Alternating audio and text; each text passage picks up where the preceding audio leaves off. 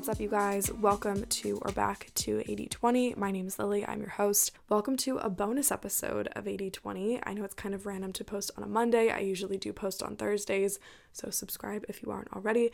But I thought that I'd toss you guys a bonus episode this week because I skipped last week, and we'll get into kind of why here in a moment. You can probably tell by the title. So today's episode's going to be kind of like a mini motivational Monday / like mini bonus episode, so it's not going to be super long. I'm going to skip our weekly update and segments and stuff, and we'll do that on Thursday.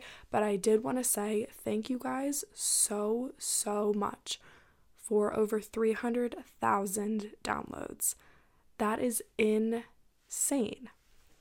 Absolutely insane. When I saw that notification last week, I honestly started to tear up. I just can't believe that 300,000 people have listened to the show. I can't even picture what 300,000 people looks like in my head. I don't know if there's a stadium that holds 300,000 people. I guess I should look up and see what 300,000 people looks like. Maybe I'll do that right now. I just went on Google Images and I typed in, what does 300,000 people look like? I don't think that I can comprehend how many people 300,000 people is. I've said it once, but I'll say it a million times. There really is no me without you. So thank you so much for coming back every single week to listen to a new episode and to interact with me. And if you've ever sent me a message on DM or left a rate or left a review or shared the show with a friend or anything like that, I just appreciate you more than you'll ever know. You guys rock and I love you. And like I mentioned, we will chat more on Thursday. So we're just going to go ahead and get into the topic of today's episode, this little mini Monday bonus episode.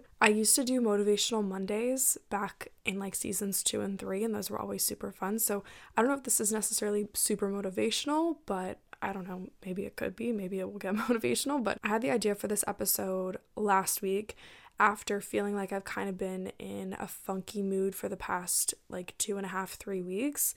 And I was like, okay, I can no longer operate this way. I've been feeling funky, I've been feeling off, and something needs to change. So this is my 3-step formula to get yourself out of a funk and back to feeling like you.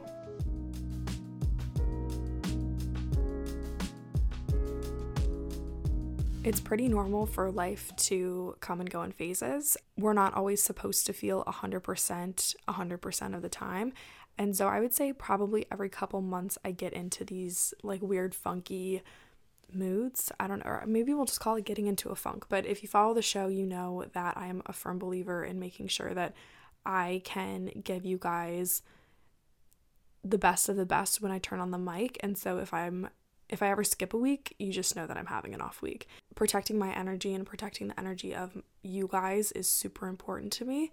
And so I never want to turn on the mic and have it be like a therapy session for myself and just ramble about my life and bring you guys down with me. And anytime that I turn on a podcast and all the host is doing is just complaining about life and essentially bitching about every little thing, it just really brings my energy levels down. It's like, okay, I turn on this show to feel good, to feel motivated, but really you're just bringing me down with you, and I don't like that. That's why I didn't record last week, because I was like, I have nothing good to say, I have nothing exciting to share, and I'm just going to bring their vibes down too, and I'm not going to bring you guys down with me. I couldn't tell you the reason for me feeling like I was in a funk. It just kind of is what it is.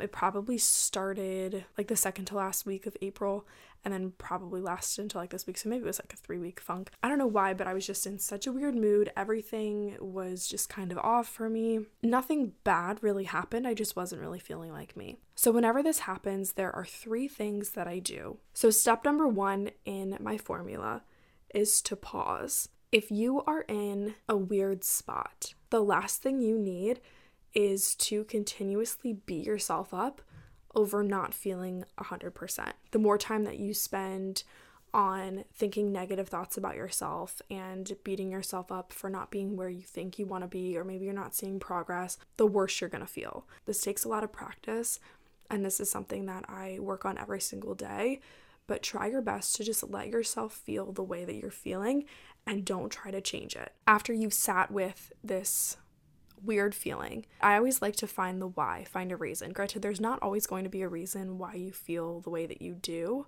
but oftentimes there was a little moment, or maybe it was kind of a buildup of moments that led you to feeling this certain way. So the next step number 2, is to reflect. This is a good opportunity to write about it, to pray about it, to meditate on it, and just try to get a better understanding of what's going on and why. Sometimes this step is like a 20-minute process for me.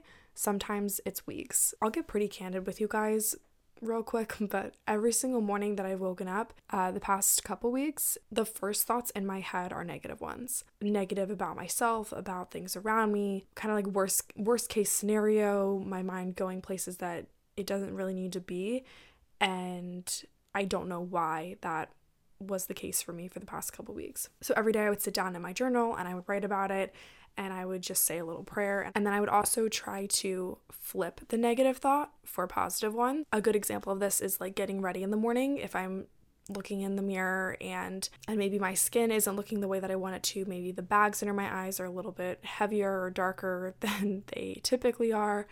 Instead of saying something bad about myself, I would just say, "You look beautiful today," and leave it at that. So it's super important to let yourself feel these feelings, but eventually you're going to need to snap out of it. You might not know exactly when you're ready to do this, but eventually you're going to have to start acting differently. I like to write down a list of things that I need more of and things that I need less of, and then do more of the more of column. Some generic examples might be like eating healthier, adding more greens into my diet, going to yoga more often, going on longer walks, just things that fill my cup and bring me joy rather than like mindlessly scrolling or thinking negative thoughts like we just chatted about.